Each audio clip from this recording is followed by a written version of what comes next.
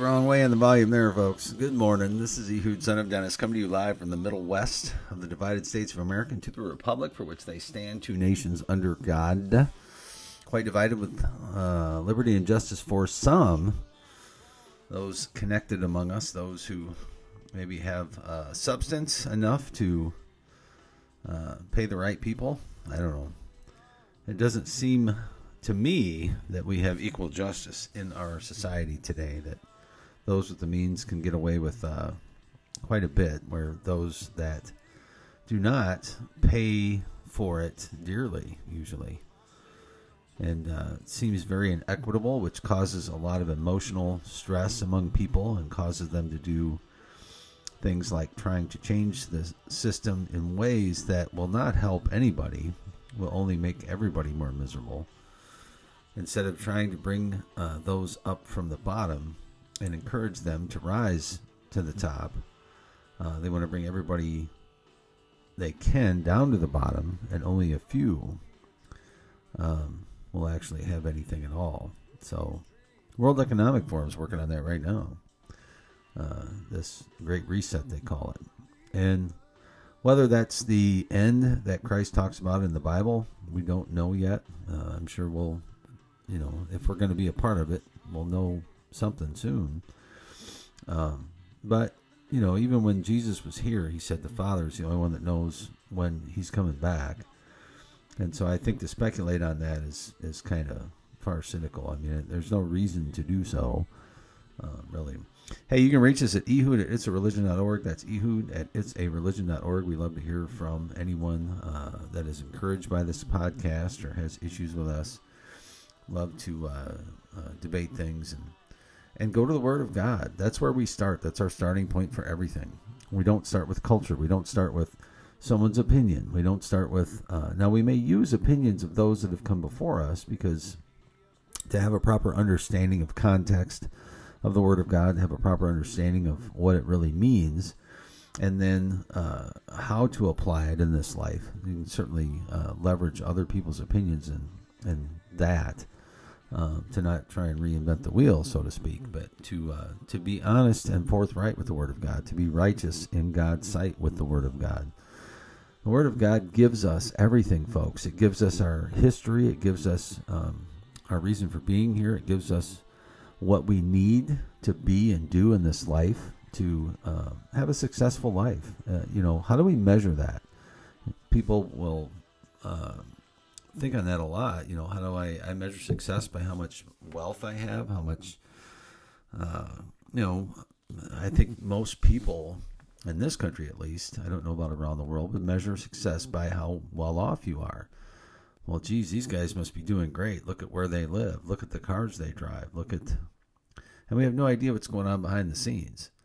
And yet God measures success in how we approach and treat others, how we live this life, how we approach Him, how we approach others, how we use the resources that He's given us. And now He says that He reigns on the good and the just and the unjust, both. And so we don't know what God's purpose is with each individual on this planet. I believe He has a purpose for all of us, and I think it's laid out in His Word. I think everybody is purposed to submit to Him, to His authority, to His kingship, to His lordship, and to walk in a way that pleases Him once we do that.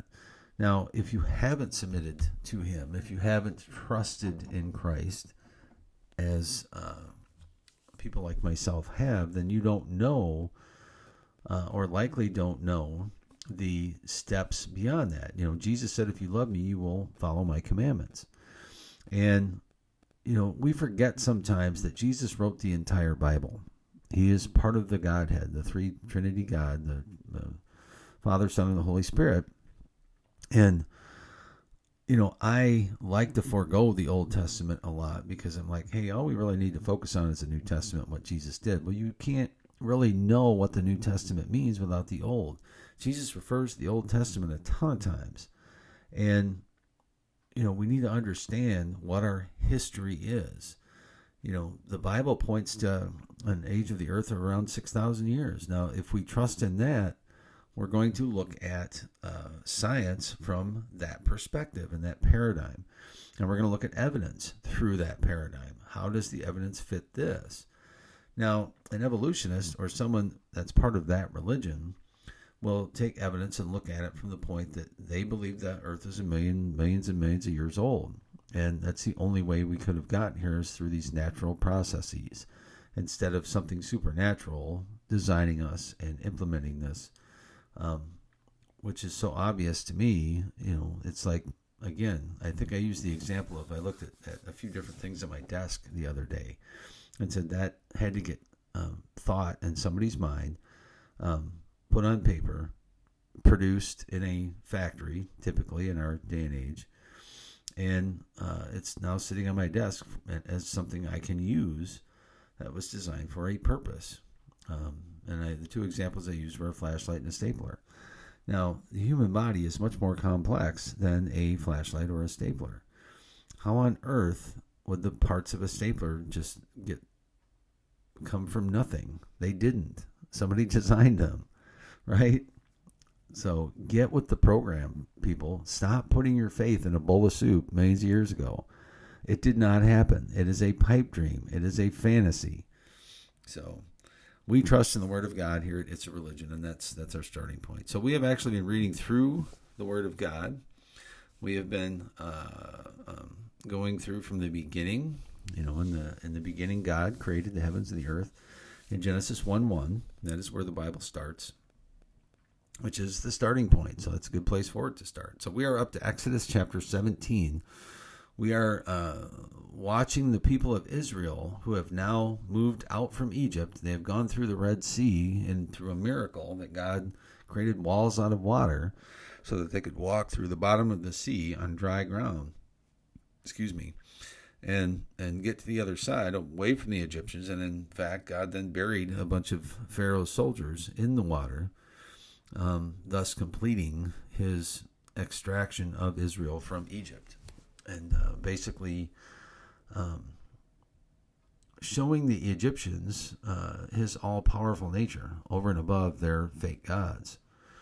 And I think that's, when Christ comes back, he's going to show his all-powerful nature over the satanic influences that have captured our society today, that are doing much evil through the tenets of evolution, through the tenets of humanism, through the tenets of other religions like Mohammedanism even, who has offered, some fake attributes of the holy God, but then goes into some crazy stuff. So let's look at Exodus chapter 17 this morning. At the Lord's, and all the congregation of the children of Israel journeyed from the wilderness of Sin after their journeys according to the commandment of the Lord, and pitched in Rephidim. And there was no water for the people to drink. Wherefore the people did chide with Moses, and said, Give us water that we may drink. And Moses said unto them, Why chide ye with me? Wherefore do ye tempt the Lord?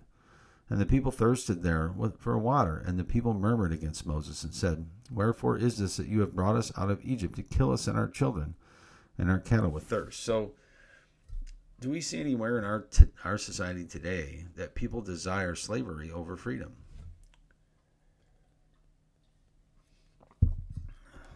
Yeah, I would say people that want a government check, instead of going out and earning it on their own,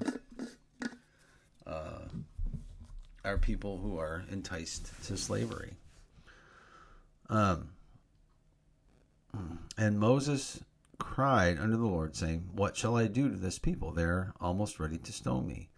And the Lord said unto Moses, Go on before the people, and take with thee of the elders of Israel and thy rod, wherewith you smote the river, take it in your hand, and go.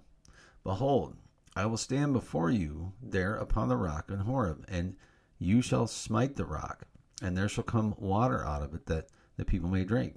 And Moses did so in the sight of all of Israel, of the elders of Israel. And he called the name of the place Massah and Meribah, because the chiding of the children of Israel, and because of the tempting of the Lord, saying, Is the Lord among us or not?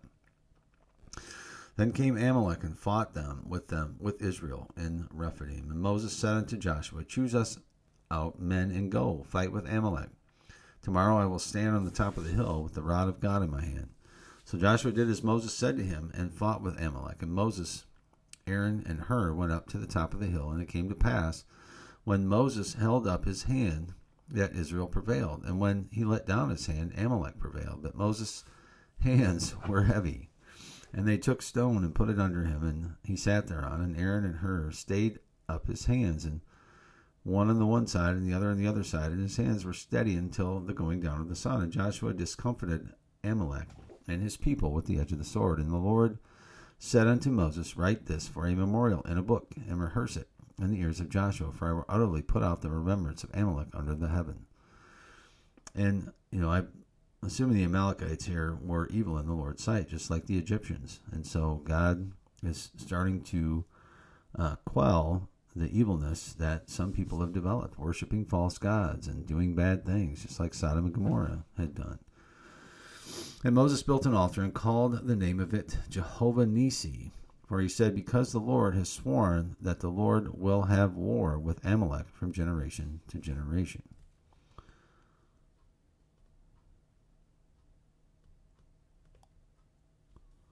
So Jehovah Nissi,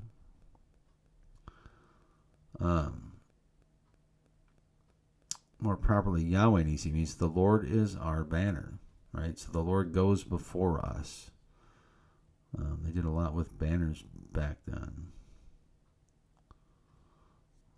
Sorry, I got sidetracked a little bit there. So there you have Israel continuing on its journey. They're fighting the Amalekites and getting water out of rocks. And it still amazes me that these folks see the miracles of God. They see his hand at work. Doing all these different miracles, and yet they're still not happy with them. Still, we should go back to Egypt and slavery. So, when we see in our society today the opportunity we have in America, for instance, to be free, to pursue whatever course we want to take, and yet we see that slowly eroding and fading away, and the government taking more control of everything. Supposedly to help people and supposedly to provide for people. We even have a local battle around here about a nursing home that is a struggle because it's not something that some folks believe the county should be in the business of, because it's a hard business, for one, but two, it's not a function of government and shouldn't be. In some folks' opinion, others have a different view. They think it should be. They think the government should be taking care of people. And it used to be that the church would do that when there was a need for it. So anyway, we see here that Israel is continuing on its journey. Moses gets water out of a rock, and they fight with the Amalekites. And I don't know why God wanted Moses' arms up in the air so that Israel would prevail, but maybe that has something to do with faith and how we walk in faith. When we put our faith in God and trust in him, the battles, even though they may be hard, will be won because he is our God. Lord God Almighty, thank you for this day. Please be with us this day as we walk and try to walk in truth and the objective truth of your word, Lord, and not the tenets of this world. So thank you and praise you in Jesus' name. Amen. Y'all have a great day, and we will catch you tomorrow.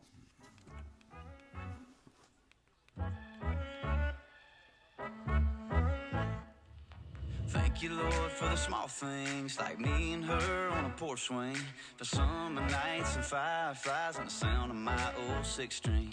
Blessings on blessings on blessings on blessings. If I still got breath in these lungs, then that's all I need to get down on my knees and be thankful for all that he's done for